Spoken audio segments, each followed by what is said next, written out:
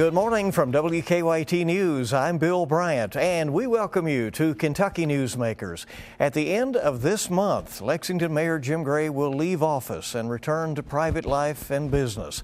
He's called being mayor the best job in the world. Today, a chance to look back with Gray on his 8 years leading Lexington. He's actually been a constant at city government for 12 years, including his time as vice mayor. Gray has overseen Lexington in a time of population growth, the redevelopment of many once blighted areas. He has presented 8 balanced budgets in a row and invested heavily in public safety. Gray has had some frustrations along the way, including shootings likely connected to the nationwide opioid epidemic. There have been some others. Mayor Gray joins us today to look back and to look ahead, and we thank you very much for coming in. Bill, great to be with you again. Mayor, my first question is, has it hit you yet that in a few weeks you will be returning to private life and you don't have to answer to 300,000 people? Well, you know, what I've learned about life, and you have too, Bill, and many of our citizens know this, so many people know this, that, you know, life is about adjusting and adapting and about taking on new challenges. And I believe when one door closes, another door opens, but you got to be looking out for those opportunities. I've always been irrepressibly optimistic, and I see public service as having been a really rewarding experience in my life. I always said that I believe you could take good business practices and principles into government. You could translate a lot from the private sector into government, but I also know that you can translate a lot from government into the private sector and into the pro bono or the charitable sector, philanthropy. There's just so many lessons that you learn in government, and a lot of that has to do with patience, and a lot of it has to do with patience, and a lot of it has to do with persistence too. I mean, the public, I think, often doesn't understand how quickly government actually moves behind the curtain. Now, a lot of things look like they move very slowly, but behind the curtain, and when things are really getting done, it moves very, very quickly, and everybody has an opinion on it. Take us behind the curtain just a little bit, if you will, as to your experience in serving in this office. You were a businessman. That's what you had known. But what is it like? And you chose to move your office down to the the lobby, basically, there, right on the first floor. Even be more exposed, right? Exactly. And I mean, I take it there would be calls that would come that had to be dealt with instantly, but yet there were things you're trying to do long term. How do you manage all of that? Yeah, you know, one of the first things that I learned about the putting the office on the first floor, it's very much like a newsroom environment. And when you've got a challenge, when you've got an issue, you need to have all hands on deck. And that's one of the real benefits. And of course, it's very accessible to the public as well. So that's the symbolic message that it sent. But it also was all about being efficient when we had a real challenge to deal with. And when you got a real challenge to deal with, there's no wasting time. You know, you just have to learn that you got to take advantage of every moment when you're dealing with a crisis. And that's what we learned to do. Right out of the gate, we had a fiscal crisis. We had a financial crisis. We're $9 million in the hole the very first month I entered office. It was in the depths of the recession. We had to deal with a $27 million budget deficit in my very first budget. And we had to fix a pension that was upside down. We had to fix a health insurance system for our employees that was upside down, hemorrhaging almost $15 million a year. Well, you had to get your financial house in order, just like in business. You got to get your financial house in order before you're going to get anything else accomplished.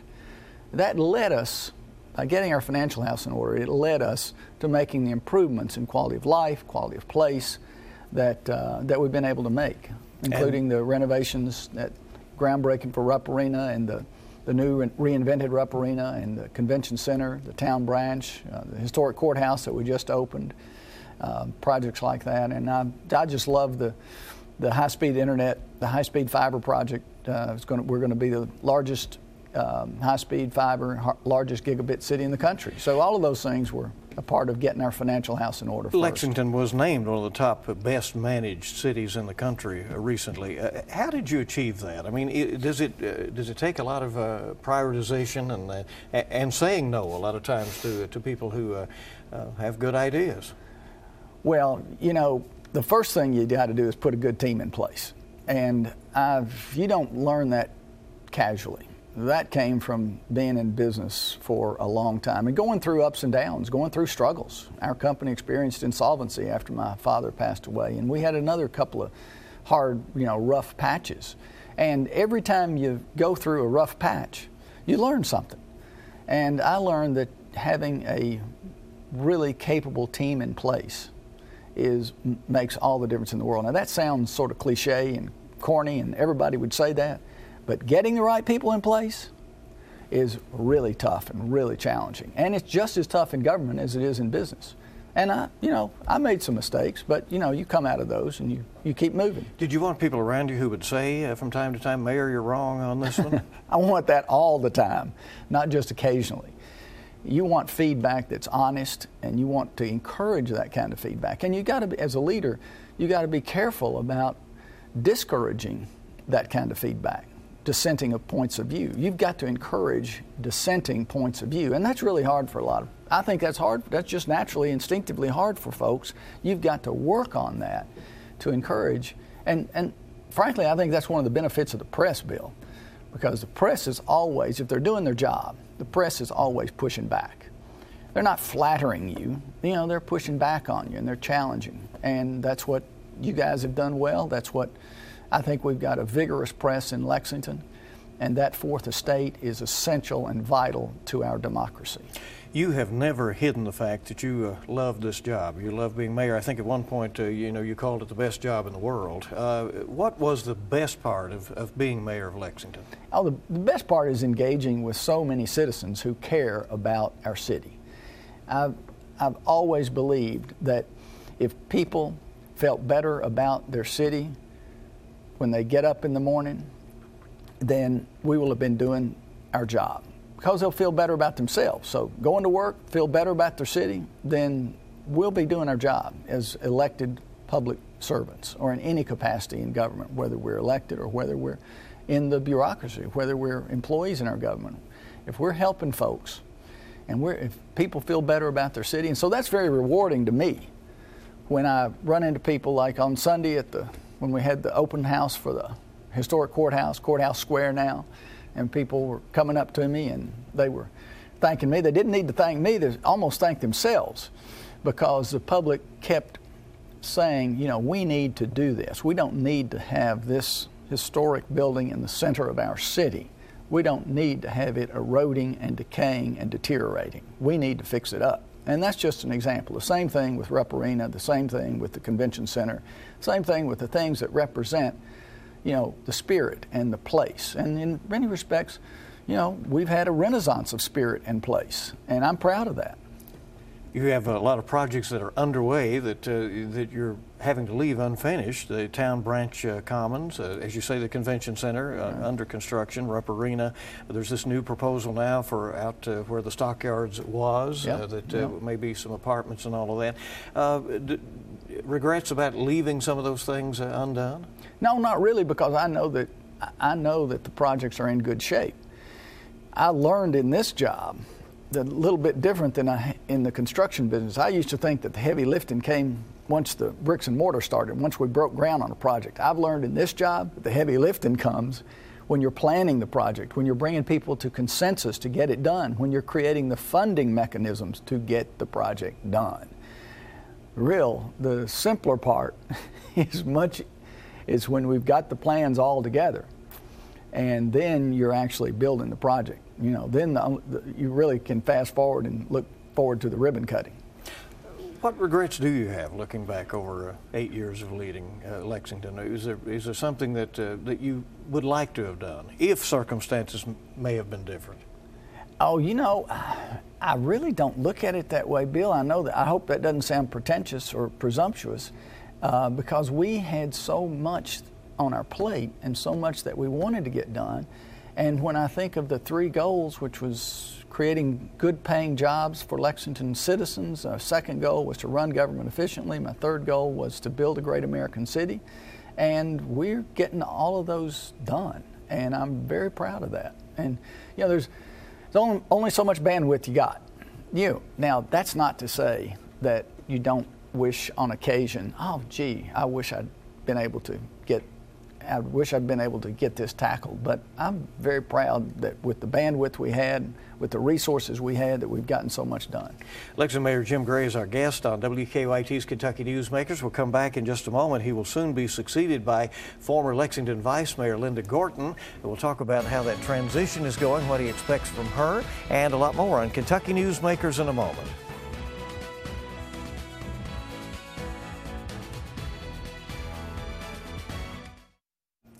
Welcome back now to WKYT's Kentucky Newsmakers. We are visiting with Lexington Mayor Jim Gray, who will be leaving office after 2 terms coming up at the end of December. You had the option to run for a 3rd term. You made a bid for Congress, which didn't work out. Do you regret that you didn't seek that 3rd term? You know, there's some days, you know, in full disclosure, there's some days that you think, well, you know, maybe I should have gone on with this. But I've also learned that there's a cycle. There are cycles in life. And when you've done what you think you can do in the job you've got, then you need to move on. And founders did not intend for us to have these jobs forever. And so, you know, I believe strongly that when you've done your best and when it's time then to move on to a new initiative, to a new project, whatever that might be, and contribute, you know, continue contributing. Because as people ask me, well, Jim, are you leaving? I'm like, you couldn't push me out of here with a bulldozer. You know, no, you can contribute and continue to contribute in many ways in life. And that's what I think is remarkable about Lexington, because so many people do contribute in such remarkable ways. Mayor, what was one of the tough decisions that you had to make that surprised you, something that was not part of your overall strategy or planned out, but something that just may have come out of the blue? Well, I would say that one of the more challenging decisions was removing and relocating the Confederate statues from the old courthouse lawn. I'd already made a decision on the weekend of Charlottesville that I would call on the city council to make that move of those statues the following Tuesday. But that weekend, when all the conditions erupted in Charlottesville and the tragedy of Charlottesville, I made the decision that I should go ahead and announce that we were going to move and relocate the statues. That was challenging. We were on the radar of the white nationalists. We were the next city that was targeted. So we were on the razor's edge. But I said then, and I'll say it today, that there's no perfect time to do the right thing. It's all the time. You got to do the right thing all the time. That was the right decision. These statues were located on the very space, the very place where men, women, and children were sold into slavery. And it just was not right to honor these men who fought to preserve slavery on that very ground. Now, they have been removed and relocated to the Lexington Cemetery, and I really I'll never be able to thank the members of the board of Lexington Cemetery enough for helping us with that move. But it was the right thing to do. And it was a challenging period. We had news from all over the world here for us for a few days, including in the weeks after, because of the potential for more, as you said, issues. But it was, but you know, when I think about a decision, that decision especially, it was, in many respects, it was symbolic. But today, you have to be deliberate about going to see those statues. There were many members of our community, those of color, who had to walk by those symbols every single day, symbols of a period in time where their ancestors, their forebears, were enslaved and were sold in slavery at that very location. So it was the right thing to do, Bill. Mayor, how is now that you're leaving office, how is the transition going to Mayor-elect Linda Gorton, whom you ended up endorsing late in the campaign? Yeah. Well, I think it's going very well. Linda supports a lot of the projects that we've initiated, and I feel very good about her ability, her leadership, her background, her experience. She served on the council for 16 years, so she understands that dynamic. She understands that, it doesn't go your way every day as mayor. You've got to be patient, and yet you also got to be persistent. And my encouragement to anybody in public service is to think big, to start small, and to move swiftly. We've got a lot of things, a lot of challenges, a lot of problems that got to be solved. They're there every single day, and you've just really got to be relentless about it. You got to wake up in the morning saying, we got these problems we got to work on. We got to bring people together to solve them. What can you tell people in Lexington about the mayor-elect that they may not know? A lot of folks know that she emphasizes collaborative decisions, yet she says she can make a decision quickly if needed. She won in all parts of the city, really, in her campaign. Right. And yet she will say herself she's surprised at how she gets so many votes. Well, Linda is a person who just comes up to you and naturally you like her. She's very engaging, and she's very detail oriented. She's a nurse by profession, and you know that she's going to cover the details, and that's really important because and she takes public service seriously. And all of those are attributes in a role like this. You mentioned earlier the pensions were something that you jumped on here in Lexington and got in order, whereas the state has had its issues in trying to deal with the larger pension issues. Advice to them? Well, what we did was, first off, I knew that it wasn't going to be an overnight solution. And I knew that we had to bring people together. We had to work collaboratively. We had to bring people together, get their points of view, and we had to keep working on it. We couldn't shove anything down anybody's throat. It just doesn't work that way in government. I think by my experience working with professionals in business helped me a lot, because in government, you got a lot of professionals you're dealing with, and they're going to have a point of view. And when you're trying to solve something as some would say as intractable as a pension problem like we've got in the state is, then it requires a lot of persistence. It requires a lot of collaboration. It requires people engaging, and you've got to have leadership as well. We had some excellent consultants on our team who continued to come back with the data, and the data helped us form the solutions. It was hard to ignore the facts, but you can't shove it down people's throats. You've got to insist that, we're going to keep working on this. So one thing I did say was, I'm not quitting. I'm not quitting on this problem. We are not going to leave this work table. We are going to continue to meet until we resolve this problem. And everyone then, I think at the end of the day, Bill, everyone realized that part of compromise is giving up something, is giving up a little bit. And everyone contributed. The city contributed substantially by adding $10 million a year to support and to fund the pension. Let's talk just a minute about the relationship between Frankfort and the local governments, which is an interesting balance at times. The state laws restrict the sources of revenues that cities can have based on size. Lexington cannot have a restaurant tax, as an example, but the smaller cities can.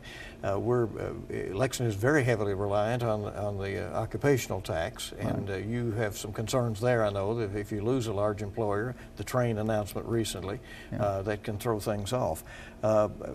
Frankfort lawmakers do not allow local governments to make gun rules. So some decisions are passed off to the local governments, and yet Frankfort holds some of the decisions there. Yeah, that can be really frustrating. I have to confess, when I came into this job, I didn't realize how many constraints, how many restrictions there were in terms of local governance and local authority. There's a lot of talk that we want to give authority, more local authority. And when it comes down to it, though, legislature doesn't want to do that. And that is frustrating. I'll acknowledge that right out of the gate. For example, we had to get the state legislature to approve our pension reform. We couldn't do it on our own. So not only do we have to work together with our fire and police unions and with all the constituencies that were involved in that decision, but we also had to get an agreement that would pass muster with the legislature. Now, when you're thinking rationally, you think it just shouldn't be this way. We should have more local authority. And I would always advocate for more local authority. We're with Lexington Mayor Jim Gray, his final weeks of serving in this capacity. We're going to find out more about what he has planned after he leaves office. That and more, and the Christmas holiday events coming up in Lexington in these days before he leaves office. Coming up on WKYT's Kentucky Newsmakers.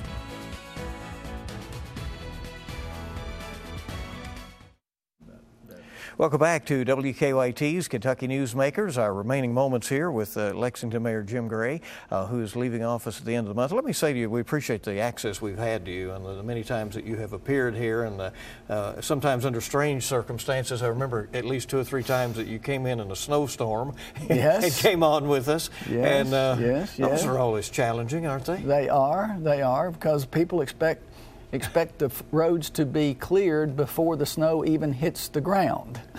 Right. They don't want to hit folks don't expect that the snow will actually hit the pavement.